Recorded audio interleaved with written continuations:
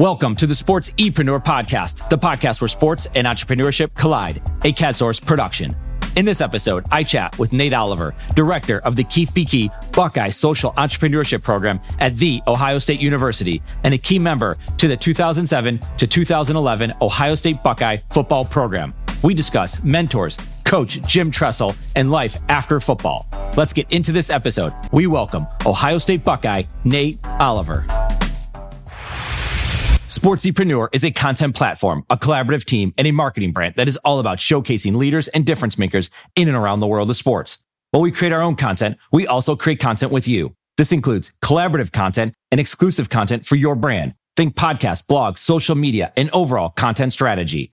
Our sports content marketing team is specifically niche for those in the sports industry. That includes sports businesses, athletes, managers, coaches, trainers, entrepreneurs, and business leaders in the sports market. The bottom line is we want to help with your sports-related brand, your content marketing, and your story. Connect with us on Instagram at SportsEpreneur or find us online at sportsepreneur.com. Sportsepreneur, the content platform where sports and entrepreneurship collide. I'd heard that story about you being the first recruit in your recruiting class in 2006, right? 7. Okay, so you're in the 7 class. Okay. So what was it about Ohio State? Like, why did you verbally commit so early in that? Yeah, so for me, it was one of those things where I guess it goes back to, growing up in Cleveland, Ohio. In Ohio, obviously, football is important in Ohio, but Ohio State is what it is. That's a big place you want to go. But I remember watching 02 National Championship game in my room, just watching that whole thing through. And after that game, I made it up in my mind, like, I'm going to Ohio State. I don't care what anyone says. Like, that's where I'm going.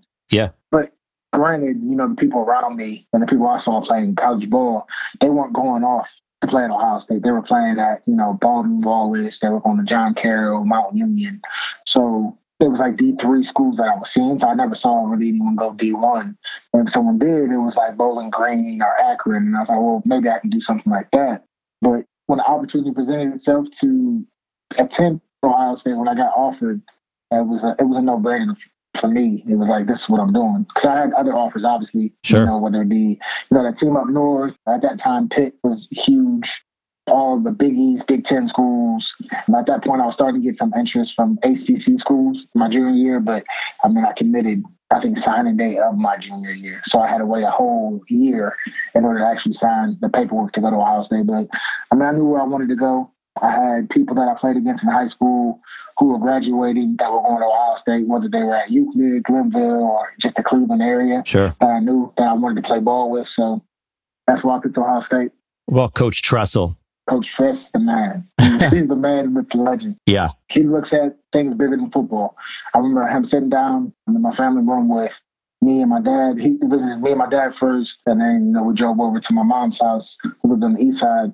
But in each conversation, football was cool. Like, he knew that I was there to play football, this, that, the other. But he said, I'm going to make sure that he's the best human being that he possibly can be. And you're going to be proud of him off the field and on the field. So it was one of those things, like, he was talking about things outside of football. So for me, he was more than a coach. He was a mentor. He was a life coach, aside from just a football coach. And he really made you think about the things that were bigger than the game.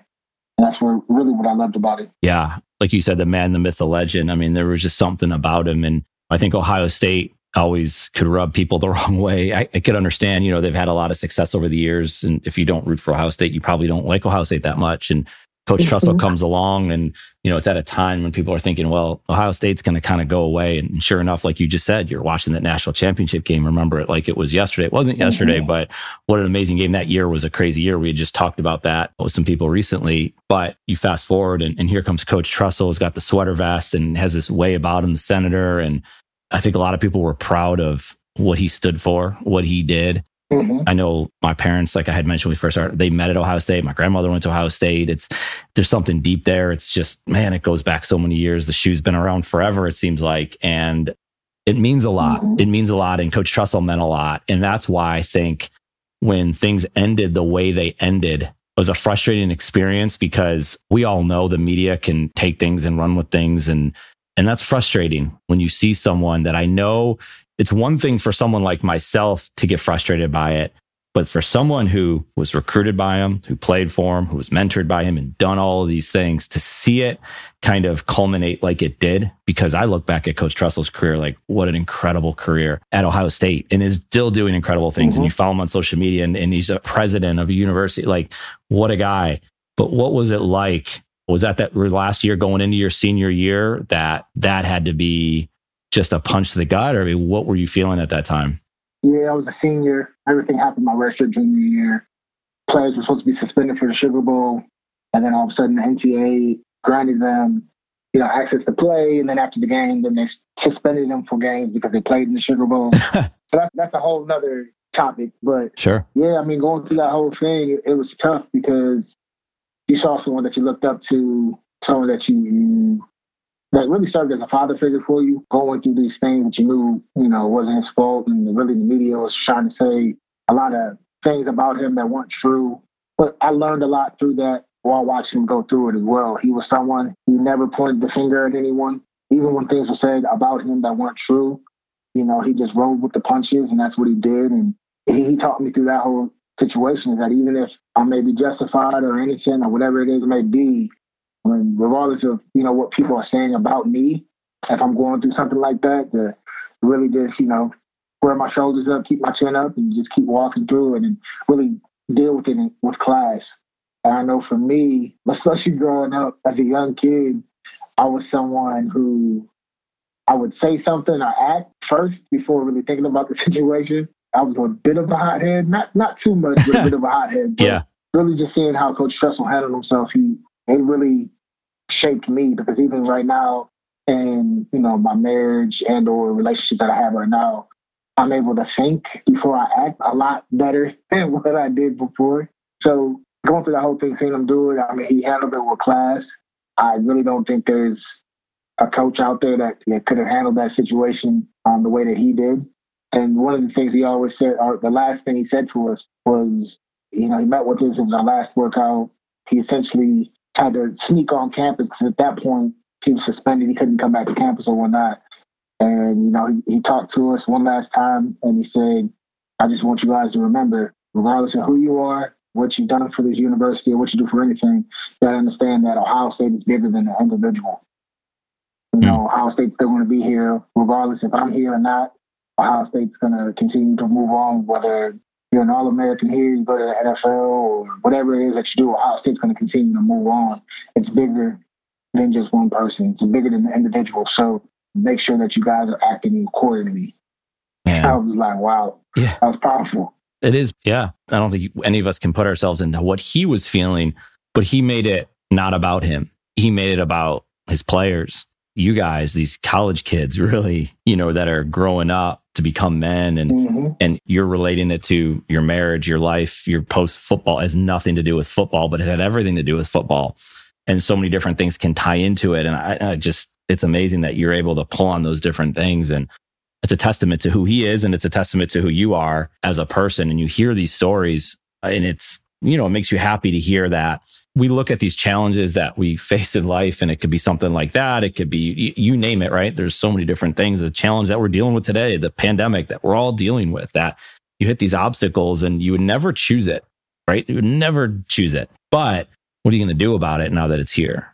Don't stop now. Don't stop for me. Keep going. And you guys still continue that relationship and thinking through those things. And you probably watched it play out, like even going back to a smaller point, like in a football game, like you watching that game on TV in 2000, the championship with Miami, a game Ohio State was not picked by anybody to win. Like they were setting the game party after, right? I think Clinton Portis had the parties ready to go.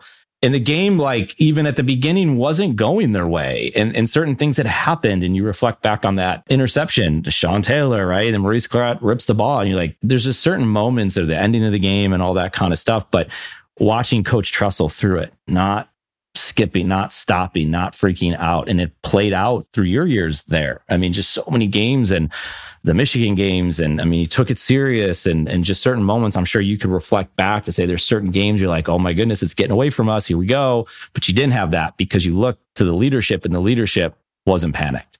I mean, do you remember those times that were you guys were built for that stuff? Yeah, I remember just there's two things. Number one thing Coach Fickle always said was change was inevitable. Regardless of what you want, change is inevitable. So you have to be ready for it. So I think that kind of got us ready for anything, whether it be in a game or life. But a football story, I remember it was a 2010 Penn State game. I think at this point, people were about to go into halftime. Well, the defense ended up stopping Penn State from scoring. So I think it was maybe 21-7 at halftime. Going into halftime, maybe 14 and up. We were losing. It didn't look good. I know that much. But I remember going to the locker room. Everyone's kind of frustrated, but we're still like composed. And Coach Tressel just said so calmly, he was like, so this is what we're going to do. Offense, we're going to go get the ball. We're going to drive down the field. We're going to score a touchdown. Defense, you're going to go out there. You're going to get a turnover. And then we're going to take this game back. And then we all were just kind of like, okay, that's what we're going to do.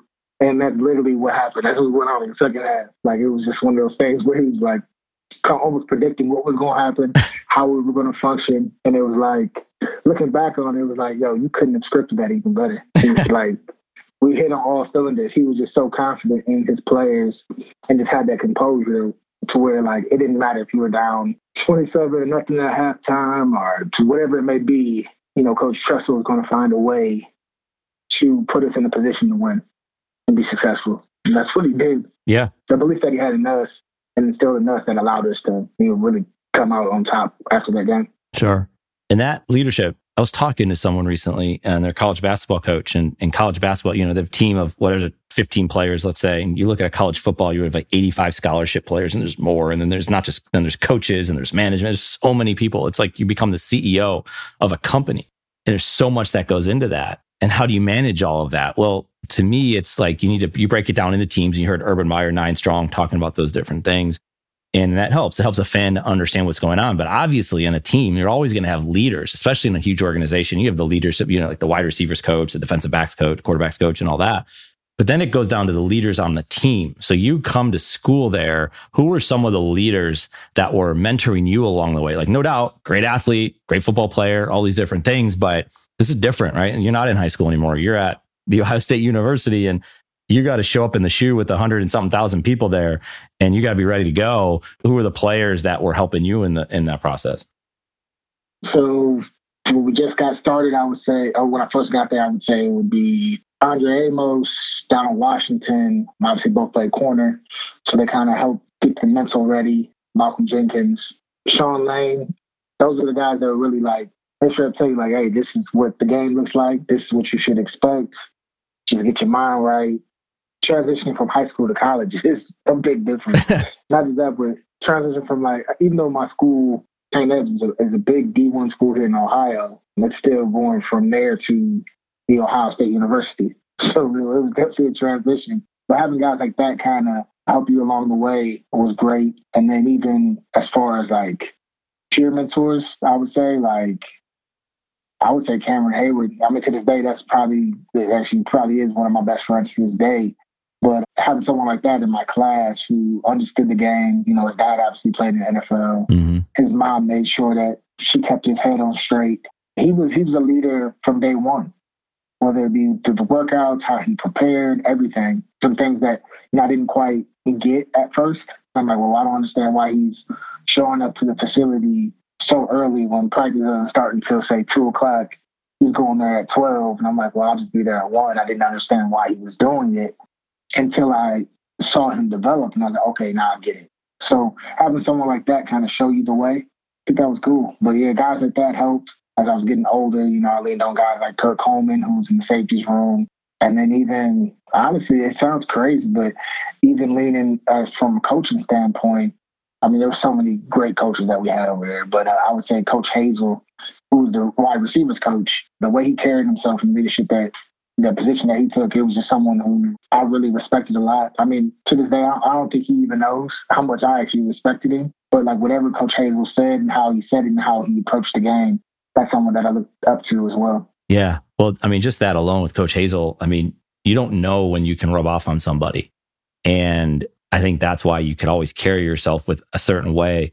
But that's why you going back to, you know, being on this podcast, maybe someone listens to it and they hear the story that you told or whatever that might have been, and pick and choose whatever that is, that it could rub off on someone. And you might never even know that you did it that way. Like, you're on the defensive side and he's a wide receivers coach. But for whatever reason, he had this thing and he rubbed off on you. And I think that's amazing. And you mentioned two players that are well known today in the NFL with Malcolm Jenkins and Cameron Hayward. I mean, very respected individuals, not only for the way they play the game, but the type of person that they are, the way they represent Ohio State. Malcolm Jenkins for all the amazing things he's doing, not just, again, off the football field. Cameron Hayward, and you mentioned him and everyone knows, right? Because you said his dad played, Ironhead Hayward played in the NFL. And when he's at Ohio State, it's like, what kind of obstacle are you dealing with there? You lose a father. And the type of player he is, the way he played the game, the way he represented his team, and for you to have a relationship and watch that, man, it's just right there in front of you. And what a great person he is. And those are the types of people, when you watch the game, you can just respect that type of player or that type of team that has that mindset that goes after it. Because you're saying, well, he dealt with one of the biggest obstacles life can throw at you. And now look at him and look at the different things he's doing. And it's just awesome that you get to call him a friend and a mentor and just someone that you can share time with. I think that's awesome. And I heard this thing as I'm reading some stuff about you and watching some videos.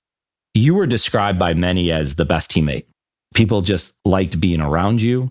They said you would do anything for them. You then became that person. And there's stories about Curtis Grant, who, right, a heralded freshman coming in and maybe didn't have it at the beginning, like wasn't reaching his level of what he possibly could have done. But then fast forward through the years and then look at him, right, in the championship season that he was a big part of, whether it's the Virginia Tech game, maybe that didn't go his way, but the Alabama game. And so anyway, was it obvious to you, or is this how you were raised to be the best teammate? I would say it's how I was raised. It started off with obviously how my dad raised me and really seeing that he was a second district police officer in Cleveland, but he was working his shifts, plus he would pick up other shifts just to make sure that I had everything that I needed. So just seeing how he was able just to sacrifice just to make sure not even have everything that I needed, but also get the things that I wanted as well. So I should say that. I didn't have everything I wanted. I didn't have like the cool clothes and this, that, and the other, but there was never a point where, well, at least when I was with my dad, there was never a point where I was hungry. I didn't have clothes. And if I wanted to go out, he'd give me money to go out. You get what I'm saying? So it wasn't anything like super crazy as far as that goes. But yeah, man, I think it starts with him, and then also grade school football. Went to St. Thomas More grade school and playing football there and having my coaches really teach me what it was to be a teammate there. And then from there, transitioning to St. Ed's under John Gibbons, and he's probably one of the biggest team coaches there is. He doesn't care if you're a superstar. He doesn't care who you are. He wants you to go and really put it all out there for the team. And at the time, we had Alex Boone. He was on the team when I was a sophomore in high school. It was his junior year, sorry. My freshman year, his junior year. He actually he was playing defensive end, but he ended up dislocating his elbow. I think it was like the first or second game of the season, playing defense, but because who Coach Gibbons was and obviously the competitor that Alex was, he ended up getting a brace for it, and I think he got back like a week or two later, and he was playing the rest of the season. But I think it was there, and then obviously at Ohio State, it was always about the Black O. They didn't really care about the last name. On the back of the jersey, it was about, the Black O that was up front, and you played for your brothers to the left and to the right of you. We always made sure that was important. And then with Coach Stresser, what he did just to take any kind of individuality out of people, we had name tests. And I don't know, Tim may have gone over this with you or not, but we had the name and hometown test. So essentially what we had to do was know everybody's name, their number, where they were from, and what high school they went to. And if you didn't know that, by the end of camp, you'd have to do extra conditioning. Luckily for me, I have a decent memory, so I was able to pretty much memorize the entire team, basically. So I didn't have to do any extra conditioning, but we did that every single year. And that right there just really, he was really pushing, really driving home the importance of really knowing your team, knowing the individuals on there, and really just being selfless for them, being willing to, lay your life down for them. And for my teammates to say that I was the best teammate, I mean, I definitely do appreciate that for sure. I think there were some things that I could have done that would have made me an even better teammate, but maybe I'm just being hypercritical of myself. Sure, yeah. But yeah, definitely appreciate I'm saying that. But just seeing somebody like Curtis Grant come in freshman year, I think he was ranked number 2 in the nation or something crazy like that. I think the only person ranked ahead of him was Clowney, I think. Yeah. So, he really was having the freshman year that he was he wanted to, and then he came in with Ryan Shazier, and Ryan was having an amazing year. And for Curtis, it was kind of hard for him to see, Ryan doing an amazing thing, and him, who was supposed to be doing those things, he wasn't. But really just taking him under my wing and letting him know, like, he controlled his own actions as long as he put the work in and did the right thing on and off the field, that everything was going to work out for him. And to see that his senior year, he was a captain on the national championship team and the team that beat Alabama. Mm-hmm. For me, it was one of those things that I was like, it was like a proud big brother moment just to see him out there holding up the trophy. He was there with his son as well. So, like, that was amazing to me. I loved it. Loved every minute of it. Yeah. It's funny because we talked to James Cotton, who played in the late 90s, and he talked about, I think it was the kickoff classic something in New Jersey, and they played against Miami. And this, again, I think it was in 99. I remember watching that game and they lost. Santana Moss, I think, maybe on the team. So anyway, James Cott on the Miami team, they lost, and they were in the locker room after that and said, if we ever see these guys again, we're not going to lose. Well, sure enough, the next time they see him was the national championship game. And James Cotton had since left, but he feels like in that locker room that day is when they made the decision to beat Miami the next time they were going to play. So he explains the story of watching them hoist the trophy. They win the game. He sees like Mike Doss, captain, and he was there because Mike Doss was a freshman that year.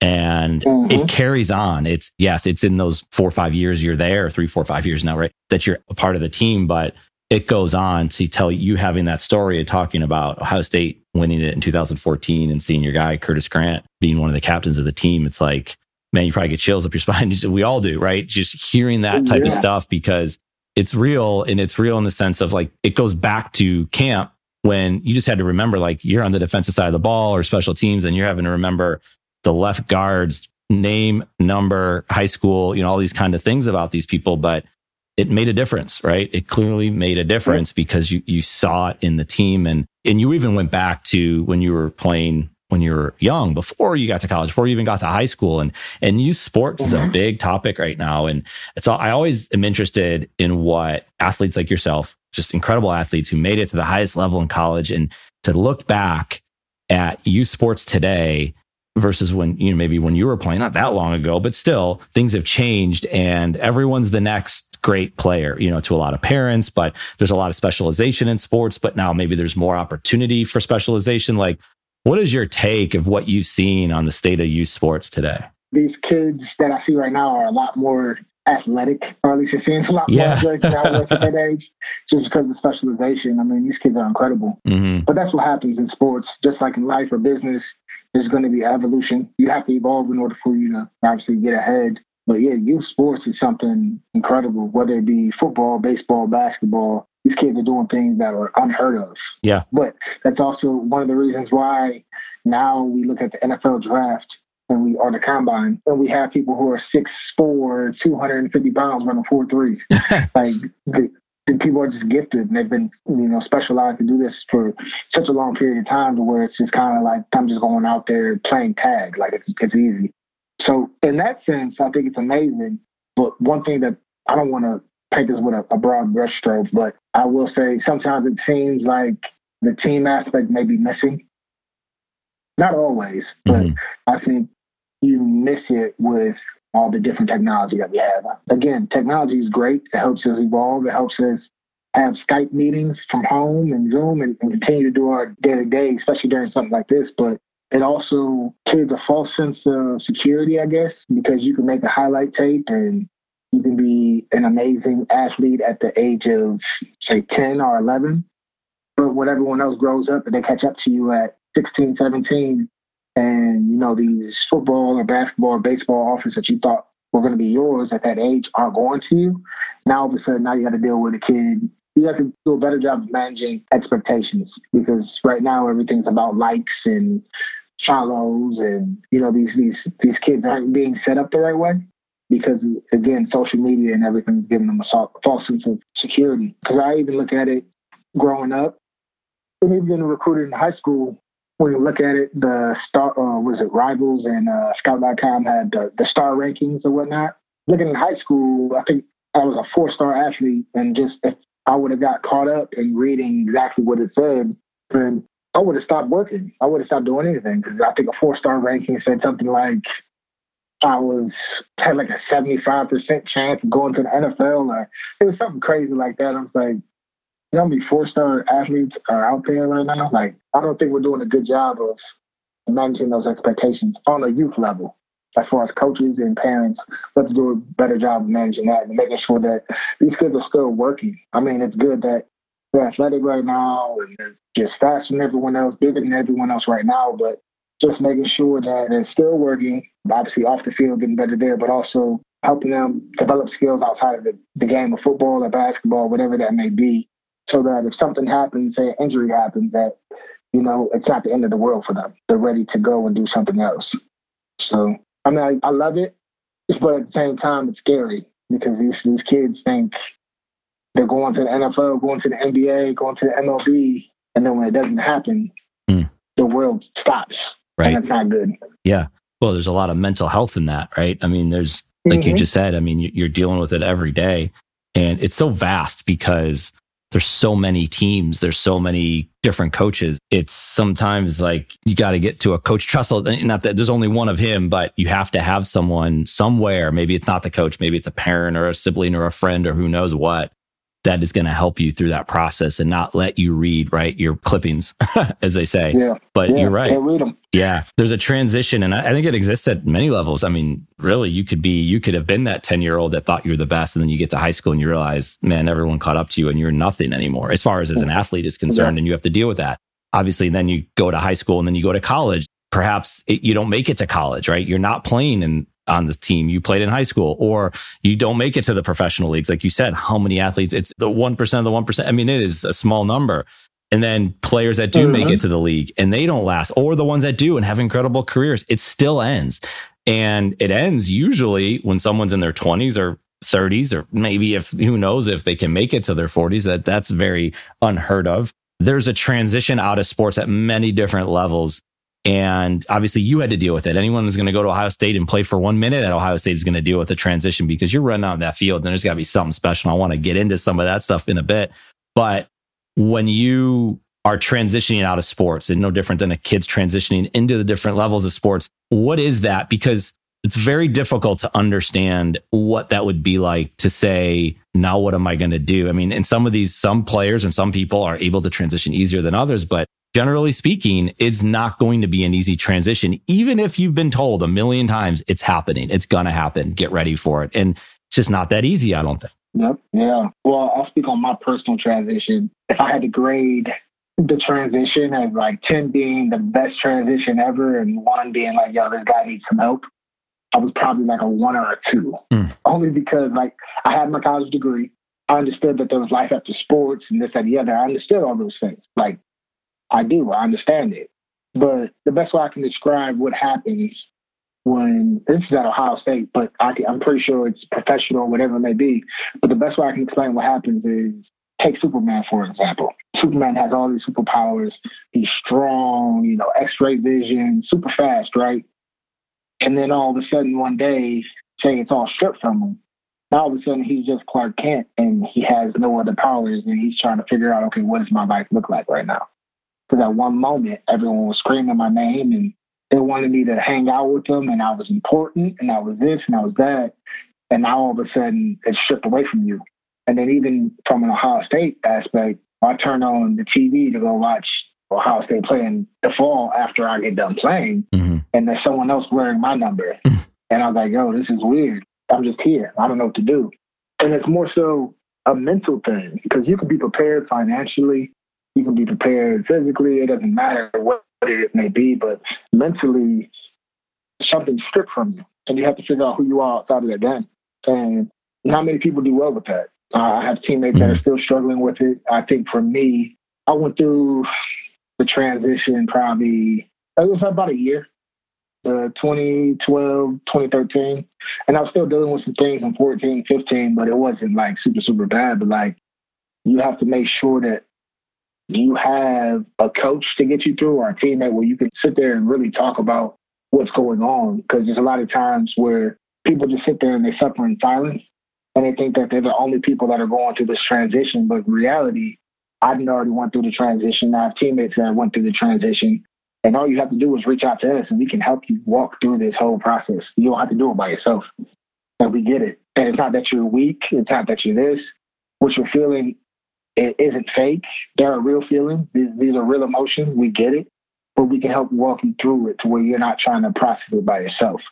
So, yeah, that transition is real. I think there needs to be something set up, whether it be on high school level, college level, NFL level, to where people are able to, go and talk about these things, whether it be counseling or a life coach, whatever it may be. Those things need to be set up because that transition is something that, unfortunately, not many people make it out of it, but some people don't, unfortunately, make it out. And that's where you get people who, develop addictive habits or that's where the whole suicide thing comes in because they don't know who they are and they can't function without it. So, yeah, I think those things are important. It's real. We touched on it briefly, mental health. It's exactly it. I mean, people deal with it in different walks. I remember getting out of college. I didn't play college sports, right? I mean, I did, but not at that level, right? And you just leave school and you're thinking, I'd rather be in school right now. I'd rather be doing that. I don't want to do this. And it's not a fun experience. And like you said, you're not alone in that. I heard Grant Wiley played at West Virginia. He's a leading tackler in the history of West Virginia. And he said, when I left and I was done with school, my cool factor ran out very fast. And he's like, people who would have taken any call from me, he's like, I couldn't get anybody on the phone anymore. He's like, and he's the leading tackle in the history of that program. And not to say that they left him, and he's still obviously a big part of it. He's just in general, like people outside the program. And it's a tough thing that you have to deal with, or that any athlete has to deal with. I'm glad that mental health is being talked about more, that you can talk to people. And here's the thing, listening to, I'm not saying this episode's a case of mental health. It's just, but if someone were to hear you say what you just talked about, or hear this whole conversation, might help them out in their process wherever they might be. Maybe they're an athlete that's going to be transitioning at some point, or maybe they already have and they're thinking through it. That is why this stuff exists. I remember, and I've told this story before to people that have listened to this, but in 2011, we had our third child, and 1 month into her being born, and she was in great health, she was in the hospital for a week. And walking into that, my wife called me up. She said they sent us to the ER, went to the hospital. She got checked in there for a week. I remember, if you sleep on a couch next to where your baby is in the hospital, it'll mess you up, man. Like, it wasn't good. I didn't feel good. I didn't feel great after. Well, anyway, fast forward a little bit, and my company changed. Things were happening, and I wanted to start my own business. And, I really had started reading and listening and thinking a lot more. But I came to realize like how important just even podcasts were. And I'm not saying it has to be like upbeat, all positive stuff. It could be anything. It's just the stuff that's interesting to you, stuff that you think about. It could be a novel. It could be whatever that is.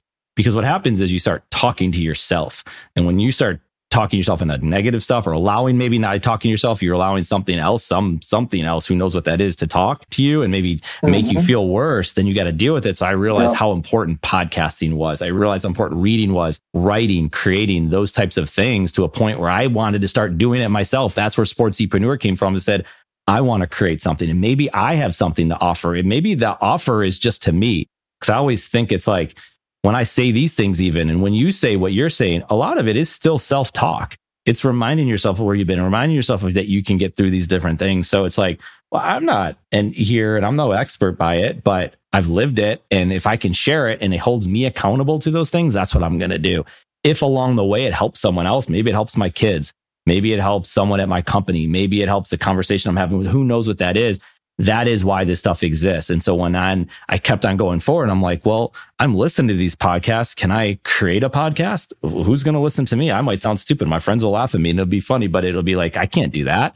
Well, then you start doing it. And then when you have to kind of know what you're talking about, or you at least have to be willing to share stuff like you were just sharing, or like I was just sharing, you have to be willing to share those things. And it helps. It helps someone else. You say, well, I'll contribute to that. I'll create a podcast. If good things come from that, related to business, so be it. And that'll be great. And of course, we all have to make money. We have to do things. We have to pay bills. But if you do enough of those good things, I do think good stuff can happen. Bad stuff can happen too, but good stuff can happen. And that's why I think it's important to create those things, because hearing you tell these different stories, it is important. It's important, even if it's just players on the current Ohio State team listen to it, or players or people, students at your high school, or whoever that you're impacting, people at the social entrepreneurship program at Ohio State hear it. These things matter. These stories matter. It's going to impact people more than we can ever imagine. It's kind of like when you referred back to Coach Hazel and said he didn't realize maybe perhaps the impact he was having on you. And it's not for him to now recognize that. It's the fact that it happened. And I think that's incredibly important. That's why I would say, like you had mentioned before, like creating a podcast. Yes, absolutely. Just share these stories. These stories matter and people want to hear it. If it's just kids, it could be like my son who grew up and he didn't go to Ohio State. He's just started high school, right? But he likes Ohio State. He likes watching Buckeyes football. And it's like, well, here's a story from someone who played there around the time you were being born. And hear his stories, hear what this is all about, because I think it will relate. And I think it's just, again, I just think it's important to that. So, so I appreciate you sharing those stories, because we're going to continue to run into these things as we keep going. My wife has had health issues, diagnosed with celiac disease, and going through these things. And so it's like, as her husband, I have to be there. I have to think through that stuff. So these types of conversations, in a way, help with that. So why wouldn't I want to continue to have it? It's a great opportunity to even chat with you. But I do appreciate you sharing those stories, because it matters and people are dealing with it. I mean, life as a Buckeye is an incredible thing. I can't imagine what it's like to walk out into the horseshoe, right, in front of all those fans, or maybe even walk out in the big house or whatever it is, wearing the scarlet and gray.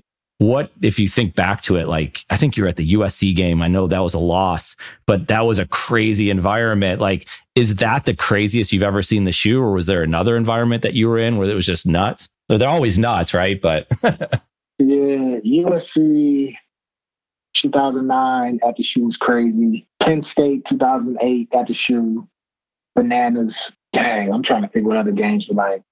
Penn State, when we went out there, Happy Valley, amazing. The big house, it's the big house. It's one of the stadiums that you always want to play in, but honestly, it was like quiet. I mean, it was cool to see it, but like it wasn't my most excited. Like I wasn't excited, but the Coliseum out at USC, like that was amazing. We ended up losing that one like bad. Yeah. Like real bad. I think that whole USC squad went to the NFL. That was a ridiculous team, yeah. And Clay Matthews wasn't even starting on the defense. So wow. That's how good they were. Yeah, like being out there and seeing that stadium, seeing the environment, looking over, seeing Denzel Washington on the sideline. Like, I'm like, bro, what is it? Where am I? is this really life right here? You know, that was crazy. But the shoe, Happy Valley, and then even like really my freshman year, first time running out of the shoe. My first and last. I'll tell you about my first time and the last time running out. So the first time, Youngstown State, first game of the year. I just remember running out, seeing all these people. And, you know, saying that we have a pretty big crowd, especially like during the playoffs or the Ignatius game. When we played that, that's one of our rivals. But like, this was something different. It was 105,000 in the stadium, my freshman year, first game running out there. And I just remember seeing all the fans. And I just remember thinking to myself, like, don't trip. That's the only thing I could think of, like, do not fall. Because as I was running, it felt like I was like floating and I had no control over my legs. I just remember looking around like, wow, like this is crazy. But to go from that to my senior day when we played Penn State 2011, just seeing the stadium in a different light, it was almost like saying goodbye. I had to say goodbye to something that I've known for the past 5 years. So it was sad. I was the person who always broke the huddle whenever we were about to go off from kickoffs. And I remember trying to go and break the huddle, but I couldn't get the words out. Like, over here, like, fighting back tears. So I was like, yo, this is literally like my last time through here. Last time breaking the huddle for the beginning of the game at the shoe. It was very emotional. But I will say Ohio Stadium probably easily, when everyone is hype, big primetime game, it's the best stadium to play in that night. Yeah. Nighttime, best one. Because I remember going to, I didn't play in this game, but the 06 Ohio State-Michigan game, 1 versus 2. Yeah. I was only a recruit, but seeing that, like, yeah. I mean, I was already coming to Ohio State, but if I was unsure, that was it. Would have solidified it for me. Yeah, I'm definitely coming. It's true, man. I mean, I can't imagine being a recruit in that state. My dad and my brother, we were at that game. And I remember leaving the stadium because I remember getting off the plane and I got picked up at the airport and someone had told me that Bo had passed away. And just, it was already 1 versus 2. And now you had this icon in the rivalry and the 10-year war and all this stuff. It's just like, what is happening here? And then the game plays itself out, was at 42-39. It's just crazy. And walking out of that stadium, I was just like, I don't know how they could ever play another football game again. And then they had to wait like 8 weeks to play Florida and then Urban Meyer's team. That was bad. But I don't know how you could have gotten up for another football game after that. I don't know. I mean, I just remember seeing, like, we had Eddie George, and I'm like, man, I always used to watch Eddie George play. Like, this is dope. And then I turn, and randomly, there's Derek Jeter. And I'm like, why is Derek Jeter? I don't know, but I'm going to go take a picture. Yeah. So I'm taking a picture with Derek Jeter. I go into the recruiting room. I'm kind of talking, and there's a seat that's up there, that's sitting there. So, I kind of sit down in it. And all of a sudden, I feel like this person walked past me. He's like, oh, I'm sitting there, but it's cool. Go ahead, sit down. They pull up another seat and just continue on the conversation. And then I happened to look up, and this person that just pulled up the seat and continued this conversation, included me in it, was Chris Carter. I'm like, yo, like, what is going on right now? Like, I was playing with Chris Carter, like, in that. Yeah. And now this dude's over there talking to me like, this is the wildest thing I've ever seen in my life. But that game right there solidified it. There were so many stars, and I'm sure there were some people that were there that I didn't even get to see. Right. But Derek Jeter, Eddie George, Chris Carter, like, boom, boom, like, back to back to back. I was like, yo, that's wild, man. Yeah. This is the best game. Like a kid in a candy store there. Yeah, I was like, yo, I definitely got to be here. Yeah. What do you think about Buckeye football today? I mean, obviously, Tressel is gone. I think people were super excited because they thought, well, you know what? End of Ohio State football is here. They had, your senior year. But, I mean, you guys had some incredible highlights even that year with that Wisconsin game. I mean, that's always shown. It's just one of those things with Braxton Miller hitting Devin Smith, right? I mean, just magical game in a way. Russell Wilson, right? Quarterback you guys are playing against. If people talk about that and you're like, no, man, Russell Wilson, he lost to the Buckeyes and that was the one year. And they took everything you guys could possibly have, but they didn't take everything. And you were still there and you guys were still there and incredible year. And then the year end. Go ahead. That was the wildest year ever. The same team went 12-0 the next year. Yeah. There was just emotionally, mentally, I would just say we were drained because even the Nebraska game, like we were up, I think 28-7, and then ended up losing, I think 31-28 or 34, something crazy. Nebraska ended up having the biggest comeback in their history. But it was like, if that game didn't show you how emotionally drained we were, then the Purdue game showed you, because we took the game to overtime and still lost. Like, there were games that we should have won. Like, the only game we really should have lost was probably maybe Miami.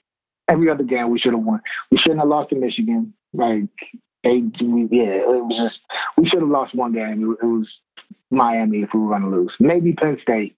I'll give Penn State that one. Maybe Penn State, but it was bad. Well, it was. I mean, I think it was draining everyone who had anything to do with it. It's just, you're tired of it. It's in the news. People were very excited that, maybe Ohio State, like I said, is going to be done. Mm-hmm. But somehow the stage is set at night and Wisconsin's a legit team coming in and that game happens, like back and forth and that crazy ending. I mean, you could pull it up. I'll put it in the show notes, but you just watch that clip on YouTube. I mean, it was a really cool moment. I can't imagine what it'd be like to be a player on the field that night. It was great. Yeah. It was amazing. We were like, yeah, we got it.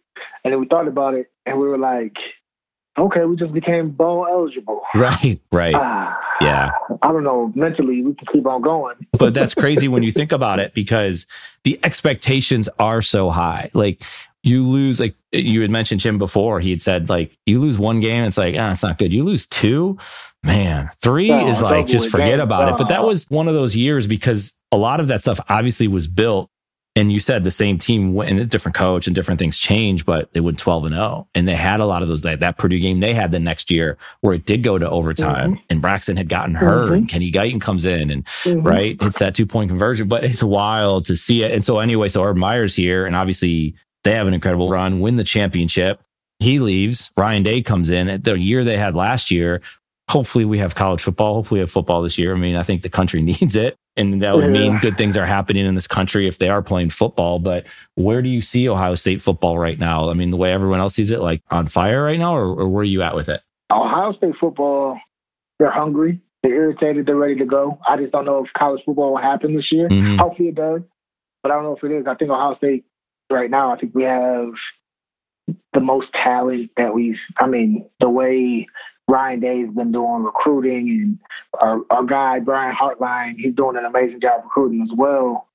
I've never seen an Ohio State roster so athletic. Like, you would have to probably go back to the 90s with Coach Cooper to find a roster like this. Like there's even I'm talking about last year as well, but like the way that they're recruiting and the way that Coach Mick is, really getting these guys prepared in the weight room, and we shouldn't lose a game. Yeah. They should be playoffs again, and we will win a national championship. We should have won last year. Yeah. A lot of stuff happened in that game. a lot of things. I don't want to talk about the fumble. No. Well, you know what? And that's something you bring up. So watching that game, and you watch players like Jeff Okudah and Jordan Fuller, and remove, I don't care, biases aside, whether you like them or absolutely hate Ohio State. These are two guys that, first of all, are all-American caliber type players, going to go in the draft. And something happens, and it possibly one of the biggest moments in the history of Ohio State football takes place. Ohio State, makes some mistakes, and running backs getting hurt, and maybe they left some points on the board, and things happen. Maybe some bad calls were already made in that game.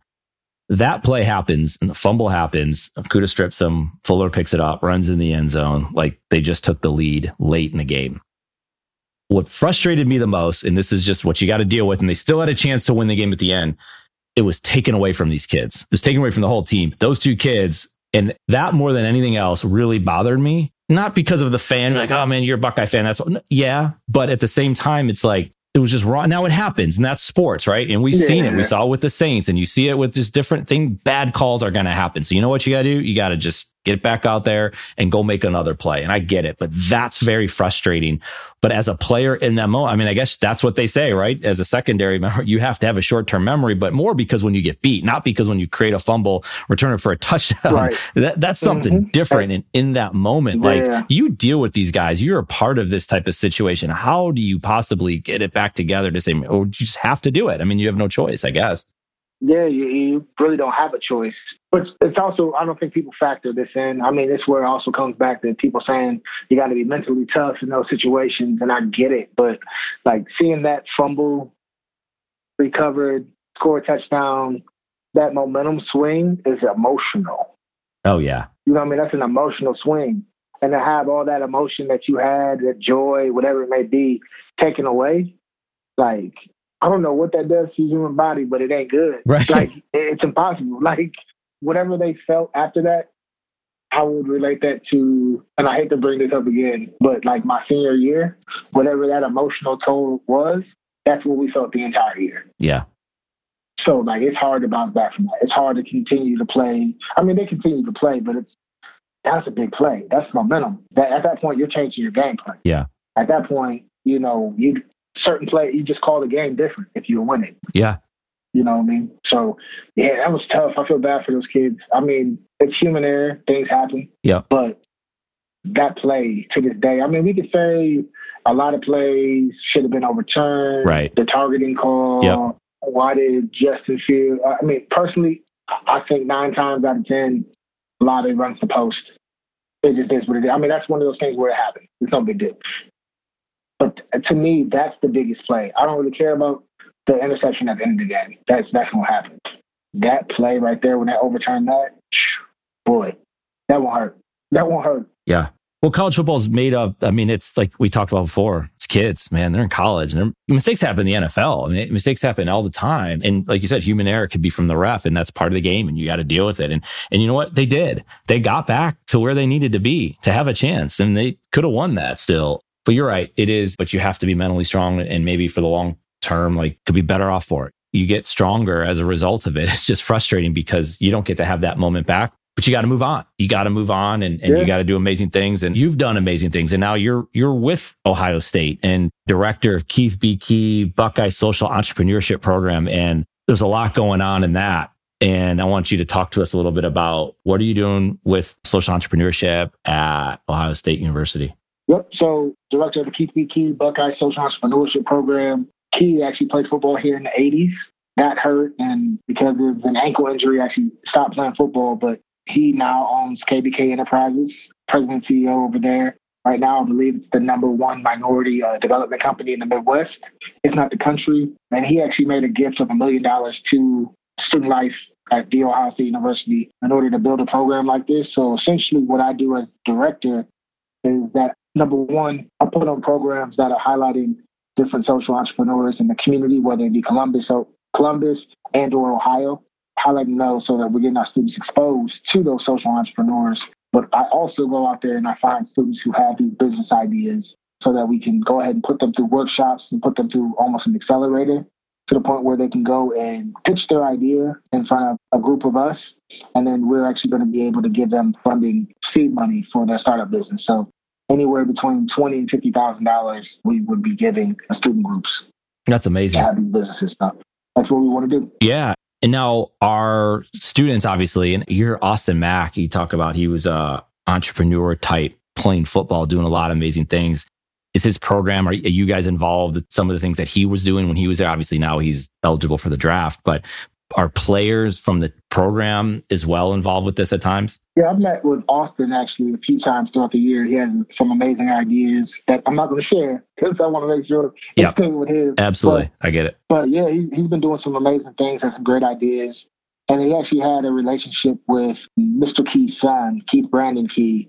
So he's actually known Mr. Key for a while now. But some of the players on the football team, as well as there were a few different track athletes that I met with that had different businesses. So when I meet with student athletes and or students, really we just sit down and they tell me their business idea and I kind of help them work through the ideation stage, making sure that they're getting everything together, make sure they're getting a business plan developed. And then from there, I pair them with a mentor who can help them take their business to the next level. So it's a lot of fun. I get to work with the student athletes.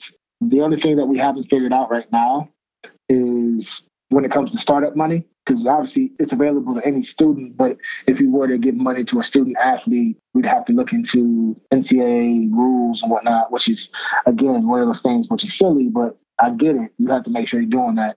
But I also think my experience as a student athlete, I'm already thinking about those things ahead of time. So I think that helps, especially being in this role. But yeah, these student athletes are great, especially these ones now. They're already thinking outside the box. I mean, at this point, I think in 2021 or 2023, when they'll be able to use their likeness.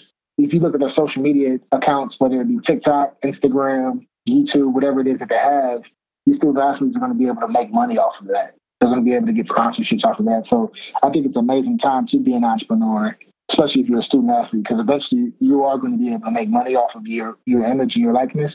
But at the same time, you're going to be able to build your brand to where you want it to be.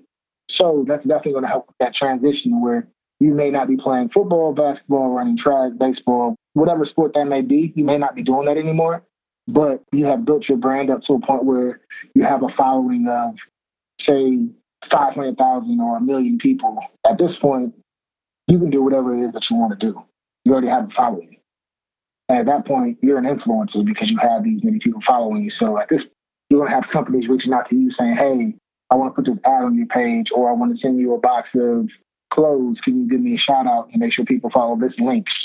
At this point, the NCAA is going to allow student athletes to create a revenue that's going to be able to last for a while for them. So I'm excited for the opportunity for them. And if there's student athletes out there that aren't thinking about that yet, they need to start doing it because it's going to be here quicker than they know. Mm-hmm. So be sure to take advantage of that. Absolutely. And even if it takes a couple years from here to figure that thing out, I mean, they're still building their following, they're building their brand. It's no different than walking down the sidewalk and seeing someone, they recognize the football players, the basketball players, right? Mm-hmm. And just a smile can go a long way and no different than someone messaging someone on, if make a post about you on Instagram, it's positive, right? And that respond back to them. Like, just, you don't even realize like what an emoji of a smiley face could do to that kid. And that's there forever. And because you've built a fan. And so even if you can't monetize it today, as you know, it's the long game. This thing it's going to be around for a long time. And so, build that out. And your background with football, with Ohio State and seeing, that's one of the things that drew me to you, obviously between those things. But then entrepreneurship at Ohio State, and obviously being an entrepreneur myself and understanding like what you can do while in college. And if you have a university like the Ohio State University supporting you in that, it's an amazing opportunity and experience that you can have and to have. You're there, and you have an incredible background and stories and well-spoken to share these things. So it's an important role you play. And I'm glad you were able to share stories about playing football as a kid and coming to Ohio State and Trestle and all the games you played and the transition from football to what you're doing now. It's amazing, man. And I just appreciate the time and the energy and the influence that you have And I appreciate it, Nate. Thank you. No, I appreciate you having me out here to be able to really speak to it. One of my favorite things about our Sportsepreneur content platform is the opportunity to chat with amazing people in and around the world of sports. We hope you enjoyed the conversation. If you want to connect more, hit us up on Instagram at Sportsepreneur. Thank you for listening to this CADSource production, the Sportsepreneur podcast, the podcast where sports and entrepreneurship collide.